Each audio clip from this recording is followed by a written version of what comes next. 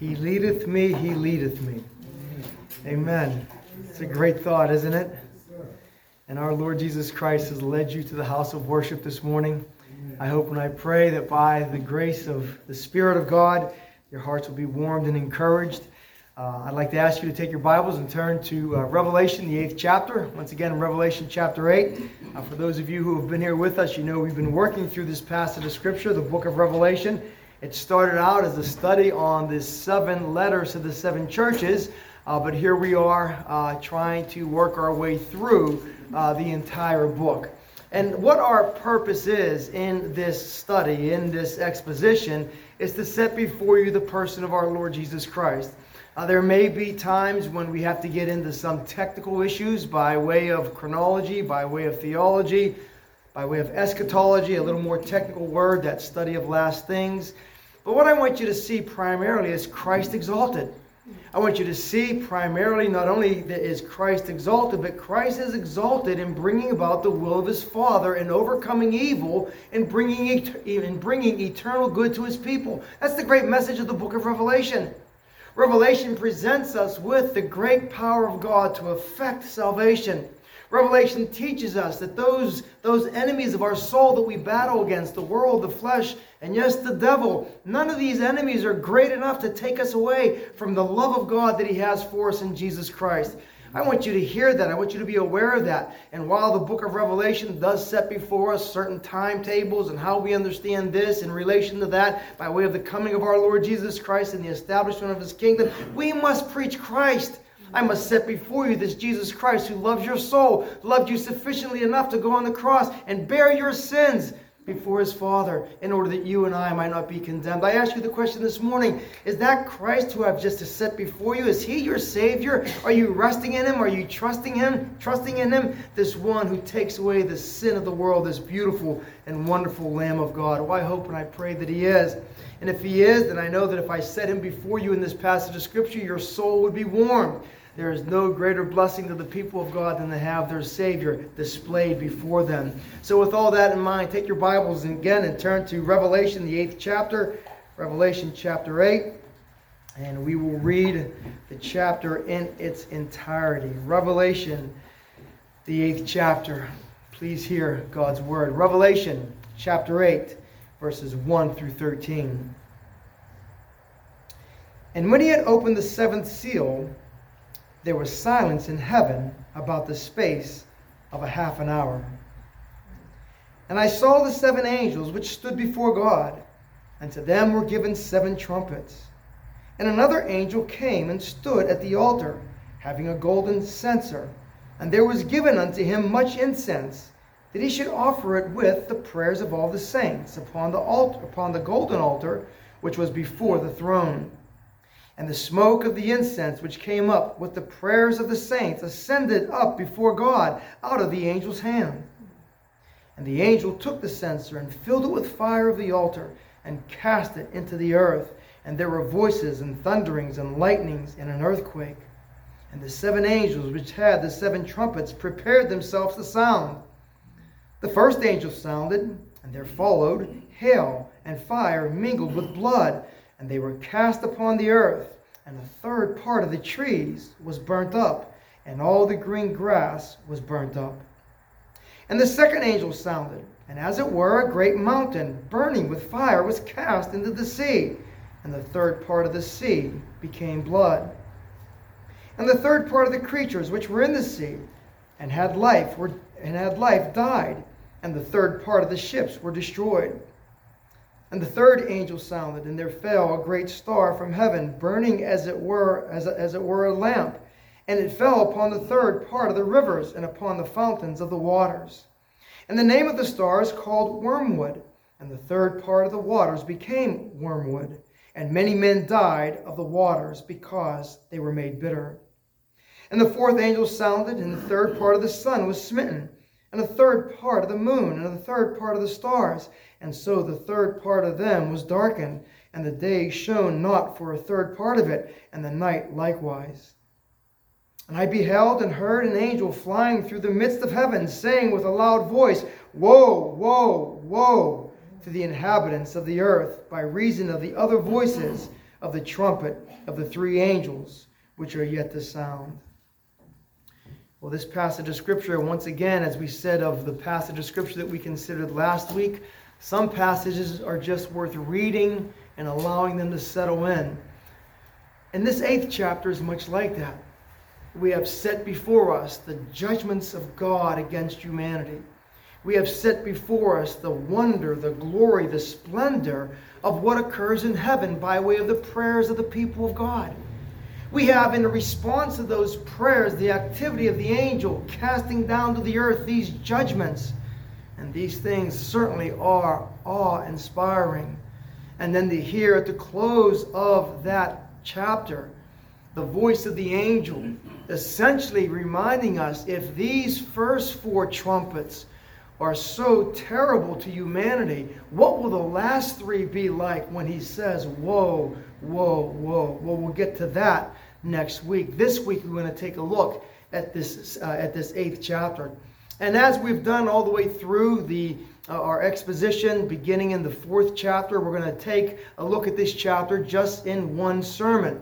Oftentimes it's difficult to do that here in the book of Revelation, but we're going to try to do that. And in doing that, what we're going to try to do is to bring your focus on that which is primary and that which comes to the forefront in the passage before us.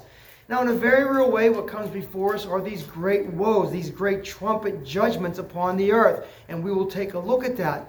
But what I want you to do this morning is I want you to consider this passage of Scripture from the perspective of prayer that is being offered in heaven, and prayers that are ascending before God, and prayers that are heard. And I want you to see, by way of this, I want to encourage you that your praying is never without effect. We often think that our praying is, isn't it? We often wonder, are our prayers being heard? We plead with God. We pour out our souls. How many of you here have prayed for your loved ones for the entire time that they've been alive? And you wonder, will these prayers ever be answered? I'm saying to you, God hears these prayers. And while I can't give you insight into the ultimate purpose and will of God, I can say this passage of Scripture shows to us in no uncertain terms that God hears prayer and He responds to the prayers. As a matter of fact, if we read this passage of Scripture correctly, what we find is that the things that are happening on the earth by way of the trumpet judgments are the result of the prayers ascending to the prayers of God. The prayers of the people of God ascending to God. So there are things that are happening on the earth that are results of prayers ascending. This is how great and significant prayer is. And I want you to have that sense. I want you to know that prayer, again, is one of the greatest resources that you have in your life. The ability to call upon Almighty God. The ability to call on this one who comes to you in mercy, who comes to you in kindness, who comes to you in the person of His Son, Jesus Christ. I want you to know your ability to be able to call upon Him, again, is a great blessing to your soul. Don't lose sight of that. Don't think little of that. And so again, this great chapter of this great passage of Scripture setting before us, again, everything by way of prayer. Now, do you remember how we covered the 7th chapter last week? We took a look at the 7th chapter, and we said that in that 7th chapter, and this will help you to understand my theological understanding of the book of Revelation. You might remember in that 7th chapter, I made mention of the fact that I do believe that from the 6th chapter on, we are seeing everything that's happening in the tribulation. We're not seeing so much an overall view of history. There are some very good and accomplished scholars who see it from that perspective. I don't see the passage of Scripture that way. I see everything from chapters 6 and following is taking place within a relatively narrow compass of time. But in that 7th chapter, one of the things that I tried to set before you is that in the context of very, very difficult times, when judgments are being poured out upon the earth, do you remember this, that we said that God will still have a people both prepared by Him and serving Him. God will always have a people that will serve Him. And you remember how I pressed this upon you last week. It's this: will we be that people in our day? I don't believe that we're in the time that's being spoken of there in Revelation chapter 7. But if God has that prepared multitude, that 144,000, it reminds us that God will always have a people prepared for His service. In our day, will we be that people? Do you remember how the passage of Scripture went on? We also went to see that in that 7th chapter, there was an innumerable multitude around the throne worshiping God. Do you know that even in the worst of times, God will have a people who worship His name? And you know how I pressed that upon you last week. Will you and I be that people in our day? Will we be that people that in spite of whatever else is going on in the world, we will worship our great God and Savior, the Lord Jesus Christ? We will send up prayers to Him. We will send praises to Him. Why? Because He's worthy and because He will always have a people. Will you, will I, will we be that people? Well, again, that's how we handled that passage of Scripture, much by way of the significance of the theology of the chapter. We didn't so much develop that. But again, that important group of 144,000, they will appear again in Revelation chapter 14. That beautiful sight of an innumerable multitude from every kindred, tongue, and every race around the throne. Oh, heaven is a beautiful place, you see. Heaven is a place of worship. Heaven is a place where songs are sung, hymns are being sung. God Almighty and the Lamb are being worshipped and glorified. And if I can say it this way, there is a beautiful sound that continually is found in heaven. And then we come to this 8th chapter. And the first thing that we see is the Lamb opening the 7th scroll. And upon the opening of that 7th scroll, what happens? There is silence in heaven. This is significant. This silence that is recorded in this passage of Scripture. I want you to see a couple of things here, even before we get into anything by way of this silence, what it might mean. First of all, I want you to see and understand how it is the Lord Jesus Christ Himself who opens this 7th seal. Now, just to give you, again, something of a sense of how I understand the seals and the trumpets and the bowl judgments, as I've tried to say before, many good men and commentators see these 3 series of judgments as recapitulating, recapping the judgments that have already come. So that the seal judgments come to a head, then the trumpet judgments come to a head, but they're looking at the same condition of humanity, but from a little bit of a different perspective. The bowl judgments, the same thing, the same ground is being covered, we might say, but just from a little bit different perspective. As good as that view is, that's not the view that I take here in understanding this passage of Scripture. And I hope you don't mind me setting before you positions that I don't agree with, but I just want you to be aware that there are, again, genuine brothers and sisters in Christ who might see these things a little different. I see these seals and these trumpets and these bowl judgments rather as consecutive, or what some have called telescoping. So that when we come to this 6th seal, if you notice, the 6th seal contains nothing other than the 7 trumpet judgments that come. And so I see it as not so much going over the same ground, but rather as telescoping out, giving us further details of even greater judgments that are yet to come. These series of judgments that come upon humanity. But what I want you to see primarily is this. That go back there to chapter 8, verse 1. And when He, I think the newer translations say, and when the Lamb had opened the 7th seal. I want you to see and understand, as I've tried to make this case all the way through our series here in the book of Revelation. It is Jesus Christ who controls these things. It is Jesus Christ. Do you remember how He said it? As the great executor of the very will of God. The things that happen on this earth are happening through the hand of our Lord Jesus Christ. There is nothing that happens on this earth, again, that doesn't in some way, shape, or form come to us by way of God's almighty power and Christ overseeing of these things. I want you to see and understand that that's not only true by way of this world in general, it's true of your life and my life as well. Look back there in Revelation there, chapter 7, verse 17. Look back there and notice what we see. And you'll remember this because of what we brought out last week. Look here in verses 16 and 17.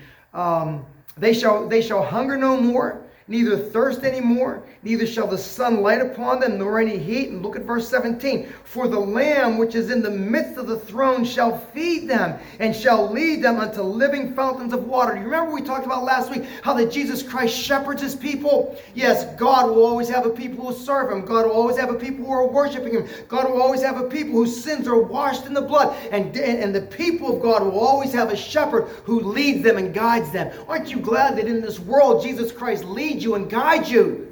You're not left to yourself. He leadeth me. Oh, blessed the thought. It is a blessed thought that Jesus Christ leads you and leads me in this world. And so again, this idea of Jesus Christ as the executor of the will of God. There is nothing happening in the created order that our Lord Jesus Christ is not overseeing and even bringing to pass. As I said before, He is the great executor of the will of God. Our Lord Jesus Christ is known by this. He was known by way of His own self-identity in His ministry. You remember what He said in John chapter 6, verse 38, I came down from heaven, the self-awareness of Christ. I came down from heaven. You ask the Lord Jesus Christ, who was He? He was the one that was sent by the Father. Again, He didn't just wake up one day and say, well, I think I'll just make all these claims to be the Messiah. No, He knew He was sent by way of His own self-awareness. And I would say this to you by way of His own divine testimony. When Christ says this about Himself, you and I must recognize, again, the pre-existence, the eternal nature of our Lord Jesus Christ. John 6:38, for I came down from heaven not to do my own will, but the will of Him that sent me. That's the great designating. In one sense, that's a phrase that captures the entire life and ministry of Jesus Christ. If you were to say to the Lord Jesus, Jesus, my dear Lord Jesus, why are you here? He would say unhesitatingly, I'm here to do the will of my Father. You remember there, and again in the book of Hebrews, when the writer of Hebrews is kind of giving us a theological perspective on the life of the Lord Jesus Christ. What does he say there in Hebrews 10? Then, he's quoting again the Psalms. Then said I, lo, I come. In the volume of the book it is written of me. Jesus Christ saw Himself in the Scripture. In the volume of the book it is written of me to do thy will, O God. Jesus Christ is the great executor of the will of God. This world is in good hands. Doesn't seem like it sometimes, does it? It seems like, what is going on in this crazy world of ours? But our Lord Jesus Christ, again, He is the executor of the will of God. And so again, when we read here that He opens the seals, I want you to see and understand that this is telling us, this is informing us that the future of everything that we're to see here is in the hand of Jesus Christ. The future is in the hand of our Lord Jesus Christ. Sometimes we look back and we say, oh, God led me here, and Christ and my dear Savior brought me through that. And where would I have been in that situation had not the Lord Jesus Christ, or by way of the sense of His Spirit with me? Where would I have been? But I want you to see and understand that this passage of Scripture is looking into the future, and Jesus Christ controls the future as well. You see, again, as you look to the future, I want you to think back there on chapter 7, verse 16. That all those who are in Jesus Christ shall be shepherded by Christ through this life and into the world to come. Jesus Christ as the great shepherd of His sheep. Well, not only do we see the Lord Jesus Christ here in this passage of Scripture as the one, again, who is executing the will of the Father, we also see the Lord Jesus Christ, again, opening this seventh seal. And the seventh seal kind of has an interesting introduction to it. The seventh seal doesn't continue with the sounds of heaven's praises. The seventh seal doesn't open to crashes and thunders. Rather, the seventh seal opens to silence. Silence. And this silence is very interesting. You know, I was thinking about reading this passage of Scripture and maybe just pausing at least for a few moments after the reading of verse 1, just to give a sense of what it is to have silence in a place where worship is to be found and where worship is expected. This silence, again, is not without its significance. And what's interesting is that when we look at silence in the Scripture, we see that sometimes there are probably at least two ways in which we can understand this idea of silence. And the first sense, when we understand the idea of silence, is that silence oftentimes is given in preparation of worship. There is a quiet, there is a silence before the time of worship. But what we see repeated in the Scripture is that silence oftentimes accompanies the preceding of judgment. Listen to these passages of scriptures that have before us the context of judgment. Habakkuk chapter 2, verse 20, but the Lord is in His holy temple. Let all the earth keep silent before Him. The idea here in Habakkuk chapter 2, verse 20, is not something by way of a public praise. It's God is ready to enter into judgment. Let all the earth keep silent. Zephaniah chapter 1, verse 7, be silent before the Lord, for the day of the Lord is near, his time of coming judgment.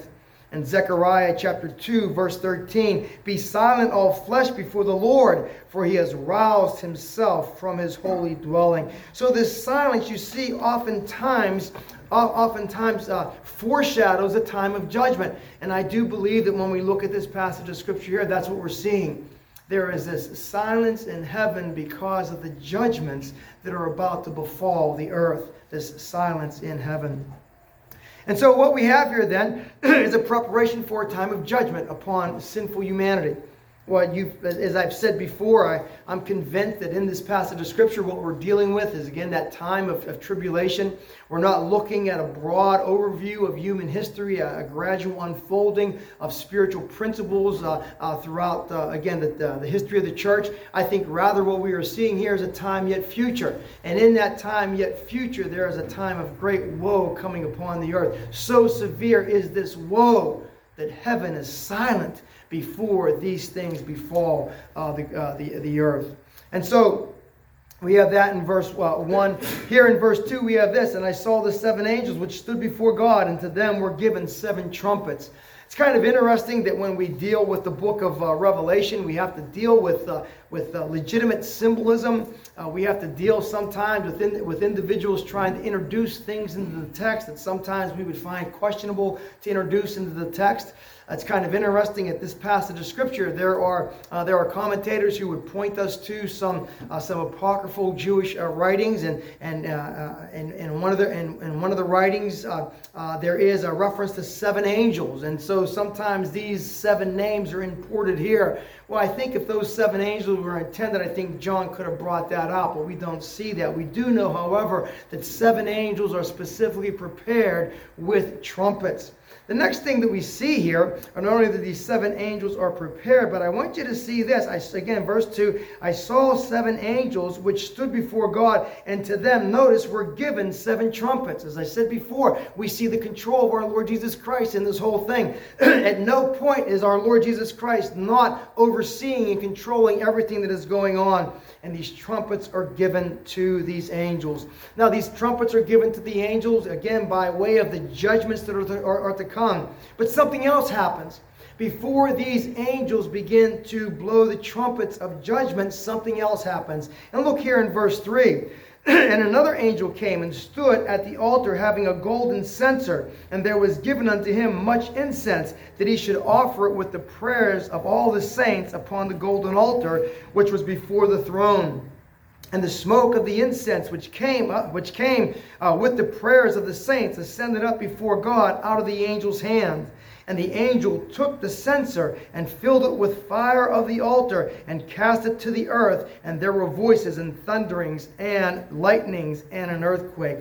Well, let me say this. If the first 2 verses set before us what we might say the setting of the prayers of the saints, what's the setting for the prayers of the saints? It's the silence of heaven. It's the angels coming forward, getting ready to sound the trumpets. We might say this here in this next section, verses 3 through 5. Here we have the cause or the reason why the prayers were being offered. The setting of prayer, again, was a time of expectant judgment to befall the earth. The cause of the prayer is laid out here. And what's interesting is that the cause of the prayer, we may not see it exactly on the surface, and forgive me for that, but I think as I work this through, you will see it. The cause of the prayer basically has 2 points of reference.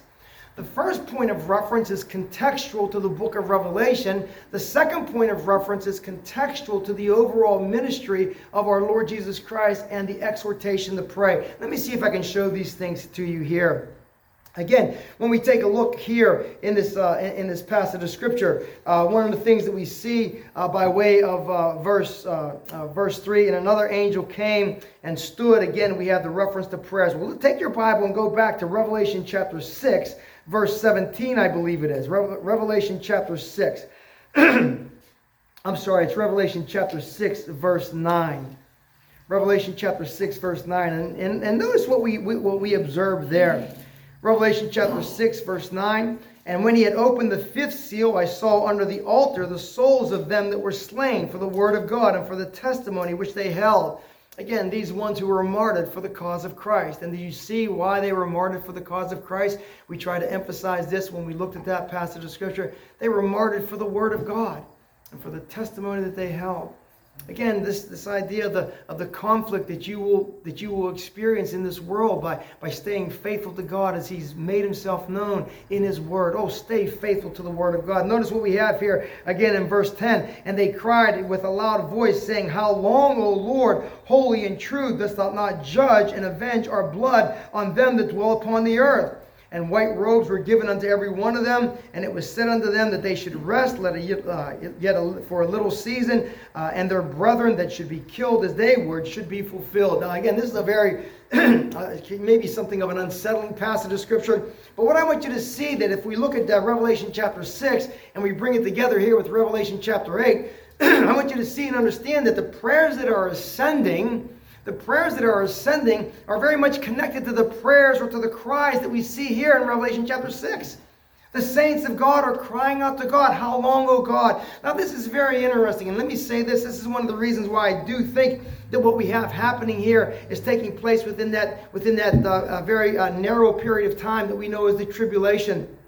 We know that right now we still live in a day of grace. In this passage of Scripture, prayers ascend and judgments fall. We live in a day when prayers ascend, blessings can still come down. There may be times when judgments do befall individuals or nations, but it is not the judgment that is being laid out here in the book of Revelation. So in this day of grace, how do we pray? We pray not just that judgment would come down, and again, we're going to address that, how we pray against, when confronted by our enemies, but we also pray that God would send blessing down. I would even say this to you. I'm going to get ahead of myself a little bit because this is the application I want to make at the end of the sermon, but I would even say this to you. When John finishes writing the book of Revelation, do you notice what he says? He says, and the Spirit and the bride say, pour out all your wrath. The Spirit and the bride say, come, and let him who is athirst come.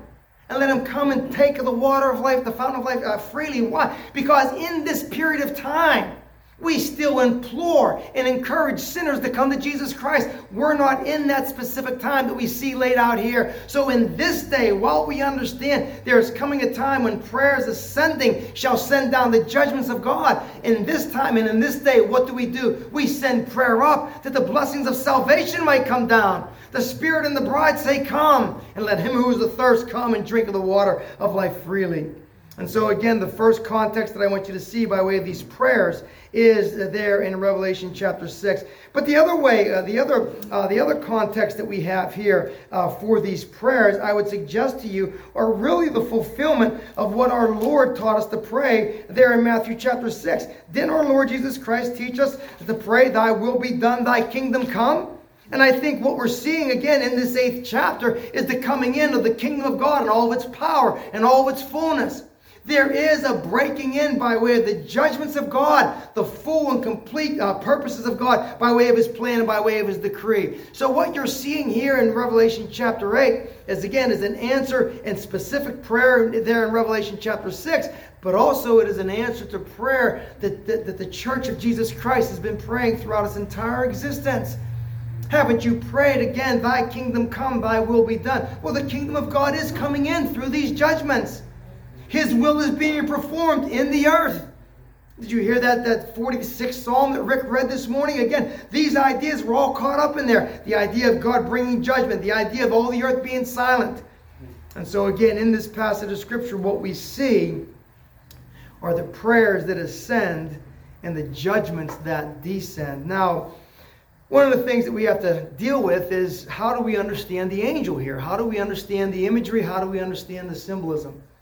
It's kind of interesting that in this passage of Scripture, as with so many passages of Scripture in the book of Revelation, as soon as we try to understand it, we realize that we are confronted with a number of options that, as I said before, and I'm not just saying this to say this, that good and godly men set before us. Oh, the inquiries that have been made as to who this angel is. As I said before, when the reference was made to the 7 angels there, many go to Jewish apocryphal writings and they try to locate those 7 angels as being those specific angels. I think John could have done that if it was in the purpose of God. So we leave them indiscriminate in that regard. But this other angel, and did you notice how that takes place? You have the 7 angels, and then another angel comes forward. And who is this other angel? And all the questions that have risen because of that. Some people think that because of the angel coming forward, offering incense with the prayers of the saints, that this teaches us that angels intercede for us and angels pray for us. I think of all the options, that's probably the least convincing. Another option that's set before us in this passage of Scripture, or by way of how commentators engage this passage of Scripture, and it's really interesting to see how many commentators come to this kind of view, is that the angel that's being spoken of here is a reference to none other than the Lord Jesus Christ himself. And what they see by way of the incense and by way of the censer, or that instrument or that utensil that holds the incense and that the coals are put in, many see that as a reference to the person of Christ himself. And they see that because there is a principle brought to us in the ministry of Christ that kind of parallels this. And the principle is this. You've heard me say this before. All of our worship, all of our prayers ascend to God through the mediation of Christ, our high priest. And there's much by way of the function of the high priest in the Old Testament that parallels here. We have the angel coming before the altar. We have the angel coming before the altar with incense. We have the angel taking the coals and putting them in the censer. Much of this again parallels Old Testament instructions. And so many say to us that this is none other than the Lord Jesus Christ himself. Now, again, I hate to keep doing this to you. I think there's a lot to be said for that. I think that's certainly a better way to understand this passage than to think it's an angel who intercedes for the church. I don't think that. But even as helpful and as even good as that approach to this angel is, I don't think this is the Lord Jesus Christ either. I think, even though there's much to be said for that, I think this is an angel. A very significant angel nonetheless. And I will suggest this to you, and I have to admit I'm surprised that I don't think any other, in my study, I don't think I came across anybody that made this point. If this angel is a very significant angel, this angel may indeed be that very angel that our Lord Jesus Christ, or that was referred to in Revelation chapter 1, verse 1. Just keep your finger there at 8 and go back to Revelation chapter 1. And this will jog your memory. We didn't make too much of a point here, but listen to this. The revelation of Jesus Christ, which God gave unto him to show unto his servants things which must shortly come to pass. Listen, and he sent it and signified it by his angel unto his servant John. And so there was the revelation that Jesus Christ received from the Father. There was the revelation that Jesus Christ gave to that Jesus Christ gave to the angel, and there was the revelation that the angel gave to John. Very interesting.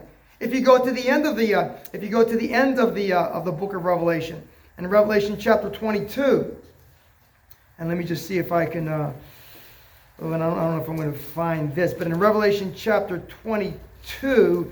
There's also a reference to this angel. And let me see here.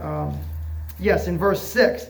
And he said unto me, these sayings are faithful and true. And the Lord God of the holy prophets sent his angel to show unto his servants the things which must shortly be done. And again, many believe that this is a reference, the same reference to that angel that was referred to in Revelation chapter 1. Why am I bringing all this up? Well, because I want you to kind of appreciate the thought that goes into trying to understand what the book of Revelation is teaching here. So let me say this.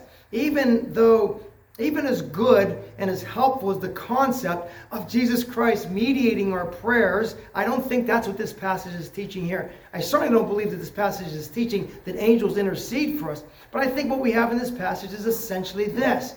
We have symbolism that sets before us the reality that our prayers ascend to heaven and are heard by God.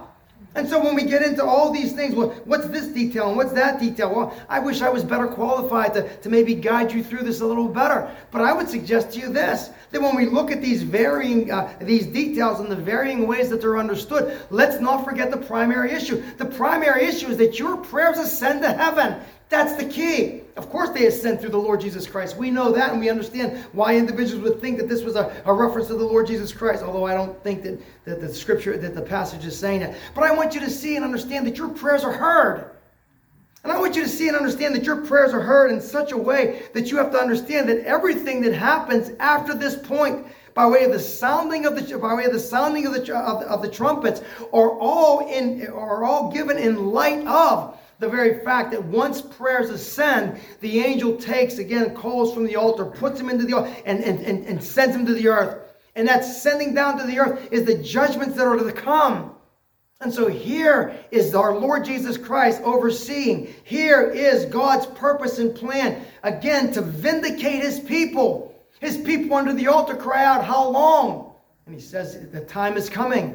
The people of God have prayed, again, thy kingdom come, thy will be done. And God is saying, the time is coming. And so what I want you to see and I want you to understand is that your prayers are heard, you see. You don't spend meaningless time in prayer. Your prayer is not an empty exercise. Your prayers don't just, again, to use maybe what unbelievers might say to us, your prayers are not just these thoughts that you have in your head. To use another illustration, again, that sometimes the people of God use, your prayers just don't go to the ceiling and bounce back down. Your prayers ascend to heaven. And yes, it's through the ministry of our Lord Jesus Christ. But the point I want you to see here, and the significant thing to see here, is that your prayers have impact on what happens on the earth. And we want our prayers to have that kind of power, do we not? We're not looking for power for the sake of power by itself. We're looking that God would, again, accomplish his will through the prayers of his people. And that's what this passage of Scripture is teaching us. Your prayers, again, have impact and meaning. Will we be a prayerless people in light of a passage like this? Will we think that none of our prayers will ascend before God? Oh, I'm saying to you, my brothers and sisters, in the name of the Lord Jesus Christ, and through his mediation, again, your prayers have great significance as to what happens in this world. And that's exactly what's being brought out here. Notice again, verse 5, and the angel took the censer and filled it with fire off the altar and cast it to the earth. And there were voices and thunderings and lightnings and an earthquake. And the 7 angels, which had the 7 trumpets, prepared themselves to sound. Now, if the silence was anticipatory of the judgments, and now we see that the giving of the trumpets is now preparatory to the judgments, what we see now are the actual judgments being enacted upon the earth.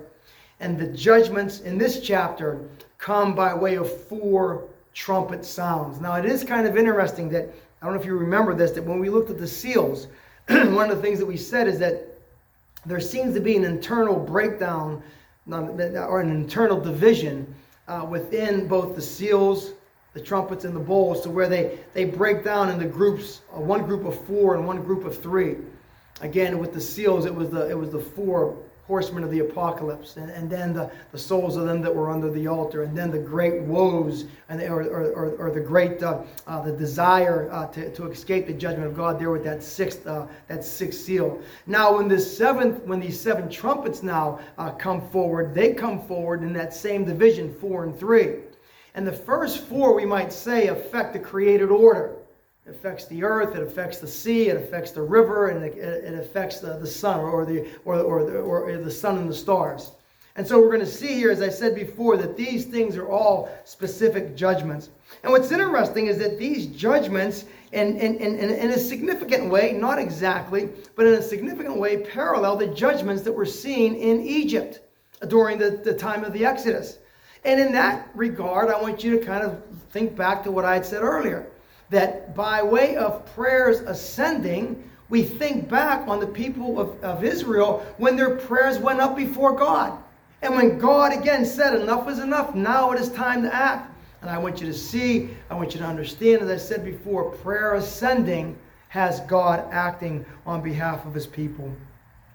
Well, let's take a look then at the first of these seals, and we see that here in verse 7. And the first angel sounded, and there followed hail and fire mingled with blood, and they were cast upon the earth, and the third part of the trees were burnt up, and all the green grass was burnt up. As I said before, this first trumpet judgment affects primarily the earth. That the earth is affected very much by this. Now, again, this won't surprise you. Forgive me for bogging down in some of these details. It won't surprise you. There are many approaches to how we understand what's being described here. I do understand these as having a kind of fulfillment in reality, if I can say it that way. I do think that we are going to see, by way of the judgment of God upon the earth and the bringing in of the kingdom of God, we are going to see these kind of disturbances in the created order. Others see it by way of this, just the significant men, mighty powers being affected, again, by way of the judgment of God. That may happen as well. Let me even say this.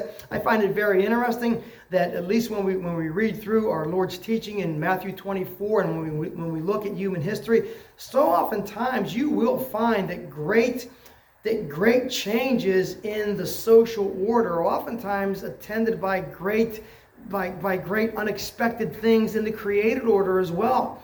You could read back in history where we see some of these ideas coming together.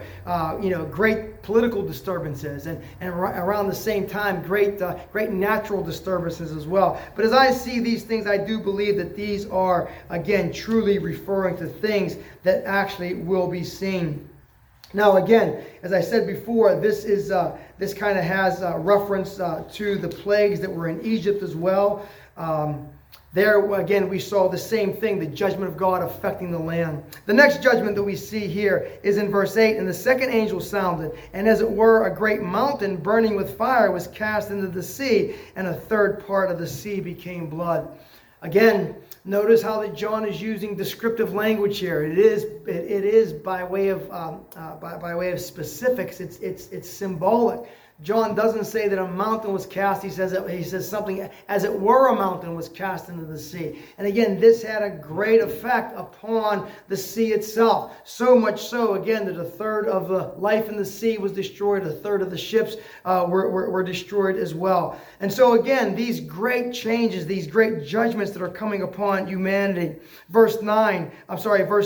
And the third angel sounded, and there fell a great star from heaven, burning as it were a lamp. And it fell upon the third part of the rivers and upon the fountains of the waters. Here we have now not just the sea being affected, but now we have fresh water being affected as well. And again, all these things we can see similarities with the judgments upon Egypt. And then we have here lastly, verse 12, and the fourth angel sounded, and the third part of the sun was smitten, and a third part of the moon, and the third part of the stars, and so the third part of them was darkened, and the sun and the day shone not for a third part of it, and the night likewise. Now again, a lot of these things, they press us, they stretch us. We don't know how that would happen. We don't know how a third of the sun would not give its light. We can only imagine what the physical effects of that would be. Again, there will certainly be repercussions from that. But the point that I want you to see through this all, although I do believe that in the fulfillment of these things, we will see these things. Others, good individuals would see it different. Again, I see it with an element of literalness that I'm not willing to move away from. But when all is said and done, what's happening? Great judgments are coming upon the earth. And these judgments are coming upon the earth. Are you ready for this? These judgments are coming upon the earth because the people of God prayed. Now, do we pray in our day that God would judge every sinner that we come in contact with? I don't think that this is the time to pray like that. We do look in the scriptures, and we have this thing called the prayers of imprecation, where there is praying against the enemies of God. And I do think that there is a sense in which we can make application of prayers of imprecation even in our day as well. Now, hear me out. I have to be careful how I say this. There is a space, there is a time, there is a place for prayers to be prayed against the enemies of the Church of Jesus Christ and against the enemies of God. And again, we have to proceed very carefully here. This is a day of grace. God's will is that all should be saved. Again, 2 Peter chapter 3, verse 9. And even though I'm a Calvinist and I have a Calvinist understanding of that passage of Scripture, I want you to hear that passage of Scripture. I really do. And so again, we pray for the salvation of all men. What is it? 1 Timothy chapter 2, verses 1 and following. God would have all men to be saved. And whether we see that as classes of men or individual men, I just want you to see that there is this desire in the part of God for salvation. That's the day that we live in now. I'll go back to what I said about the end of the book of Revelation, in Revelation 22. That's why at the end of Revelation 22, what we hear is that the Spirit and the bride say to the world at large, "Come, let him who is athirst come and take of the water of life freely." And as I came across that passage of Scripture in this past week, I thought to myself, it was very clumsy of me not to apply that passage of Scripture in every sermon that we preach in the book of Revelation. Because when Revelation comes to a close, that's what the church says. That's what the Spirit says. And we should be saying the same thing as well. But how does this square up then against these prayers of imprecation? Well, prayer of imprecation is to pray against those who oppose the things of God and the people of God, those who have set themselves against God. We read of these individuals in Psalm 2, do we not? How that the nations have set themselves against God. Psalm 46 brought out the same thing. We see again by way of the entire life of our Lord Jesus Christ how there was this opposition to our Lord Jesus Christ. We even read in a way that we cannot fathom in this book of Revelation. There are those who persist in their rebellion against God. It baffles us. Again, next week what we're going to see in chapter 9, verse 21, our controlling passage is going to be verse 21 of chapter 9. Neither repented they of their murders, nor their sorceries, nor their fornications, nor their thefts. God brings judgment upon them, and none of that breaks them off of their sin. This is how tenacious sin is as a principle, and how blind men are in holding on to it. And so when these men conspire against the church of Jesus Christ, when these individuals try to undermine the very moral order that God has established, and we live in that day, don't we? We live in a day where the moral order of God is purposely being sought to be overturned. We've said it for how many times? Again, those of you, this may be a little bit after my time, but those of you that are old enough, you remember, I hope there was back in the day, preaching against the whole concept of two individuals living together outside of the bonds of marriage. You remember the old phrase, living in sin. It ought to have been preached against. And preaching against the whole idea in our day of homosexuality and the rise of it and the acceptance of it. It ought to be preached against. And now again in our day, the whole matter of transgenderism, it must be preached against. Why? It's overturning the order that God's established and created. So how do we do this? This is a very challenging thing, isn't it? Well, we pray again for salvation. We pray again that God would change hearts. We pray again that the power of the gospel of Jesus Christ. Now, let me say this. This is going to be very interesting to you. Do you remember when we looked at Revelation chapter 6, verses 1 and following? And again, the four horsemen of the apocalypse. And you remember I said that there was a presentation of the first horseman in the book of Revelation. That horseman who rides on a white horse, going forth to conquering and to conquer. And you remember how I said that I believe, again, that's a reference to Antichrist. But do you also remember how that I said that there are many, again, good men who say that that's a reference to Jesus Christ conquering through the gospel. And let me say this, while I don't believe that that's a reference to the Lord Jesus Christ, I do believe that Jesus Christ conquers the hearts of men and women through the gospel. I'm convinced of it. He breaks us off our sin. He causes us to see, again, the beauty of grace and the wonder of His holiness. And He draws us to Himself. And our enemies are conquered. You remember what I said, I think this was just a few weeks ago. When you came to faith in Christ, you won a great victory over the world, the flesh, and the devil. Every one of these ones you won a victory over. And God, through you, worked. He changed your heart. Oh, we pray that God would change the hearts of individuals that would work against the established order of God. Also, we pray, again, that God would thwart their purposes and thwart their plans. Oh, that God would not give success to evil purposes and evil plans. You know how much this discourages us and how much this hurts us? I was talking to someone just recently, a few weeks ago, and we were talking about some of these issues, not just some of these larger issues. And I was saying to the individual, right now, these enemies of the gospel, they seem as though they have the wind behind their back. Their sails are fully open. They can go anywhere they want, it seems like. Oh, that God would thwart that God would stop. You see, we're not asking for their personal destruction. We're certainly not asking for their eternal destruction. But we are asking again that all of their plans would become foolishness. That their plans would come to nothing. And so again, there is a way to pray in our day. That as these prayers ascend to God. And as God sends down His judgments. Oh, until that time that He sends down His judgments. What do? We implore and we plead. Why will you die in your sins? This God, again, who is a God of awesome holiness, is a God of unfathomable love. And He'll save you from your sins. But how can it be in Revelation 9:21? Neither repented they of their murders, nor their sorceries, nor their fornication, nor their thefts. Unbelievable.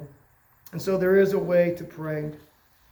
And so I want you to see and understand that, again, your prayers have great effect. Until the time when God pours out these trumpet judgments, until that time we pray for the salvation of all that we come in contact with. One more thing I want you to see here in this passage of Scripture in verse 13.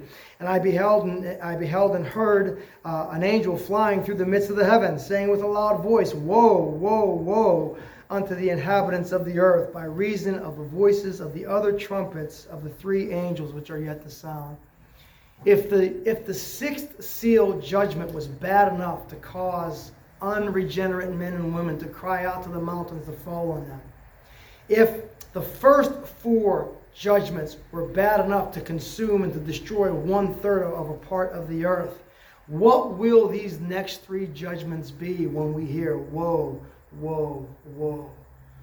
Well, you need to understand, and I need to understand, that the proclamation of woe against sinners is still part of the preaching of the gospel. And in a very real way, the gospel cannot be preached unless it is accompanied by the reality of God's wrath against sin and the woeful condition of all those who would persist in that sin. But we're not aiming for that, are we? So what we're aiming for, again, is conversion. And so when we come to the end of this passage of Scripture and we try to apply this passage of Scripture and we try to understand its symbolism, and we try to understand the chronology, and we try to understand the theology of it, what do? Do we leave here scratching our heads and say, well, I think for this reason, we understand it this way. You don't know what you're talking about. And again, my arguments are better than your argument, this and that. I'll gladly have those discussions with you. I kind of like those discussions. But when it's all said and done, listen, you need to understand your prayers have value and effect. Your prayers which ascend to heaven have impact on earth. And if that's the case, should we not be a praying people?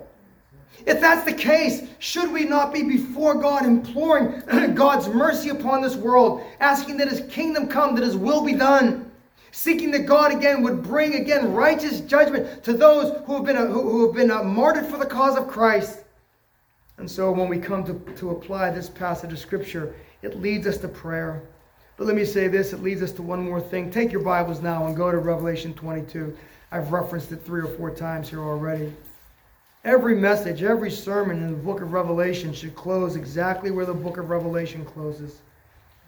Notice what we have here in Revelation chapter 22, verses 17 through the end. And the Spirit and the bride say, Come. And let him that heareth say, Come. And let him that is athirst come. And whosoever will, let him take of the water of life freely. Again, this is how we close out our sermons on the book of Revelation. We make this great appeal. But notice again, in verses 20 and 21, or verse 20, He which testifies these things saith, Surely I come quickly, even so come Lord Jesus. So when we close out, when we apply these sermons in the book of Revelation, we continue to pray. Specifically chapter 8. We continue to preach the gospel, specific to the whole book. And we have ingrained, or we have enshrined within our thinking a longing and a desire for Jesus Christ to return and set up His kingdom on this earth. Do you understand why hell itself and the enemies of God tremble at this kind of thing? Do you think they want to see Christ enthroned? Psalm 2, the heathens rage and the nations imagine a vain thing. And they work against the purposes of God. But God's purposes in Christ shall be fulfilled. Why? Because who can stay the hand of the great executor of the will of God, Jesus Christ? None can. Let's pray. Our Father and our God, give us grace, we pray, to use this passage of Scripture in a way that will honor you. We ask and we pray, Lord God, that we would not foolishly just pray thunderbolts upon all those who we disagree with or who we don't like, but help us instead, Father, to go before them with the compassion of Christ within our hearts and set before them the great and glorious gospel of your Son, Jesus Christ. Oh, give them grace and give them space to repent. May it not be said of them, of that which it is said there in that 9th chapter, in that 21st verse, that they refuse to repent. So grant the grace of repentance. Grant the grace and the gift of faith. Expand your kingdom on this world, and may your name be exalted and glorified. In Jesus' name we pray. Amen.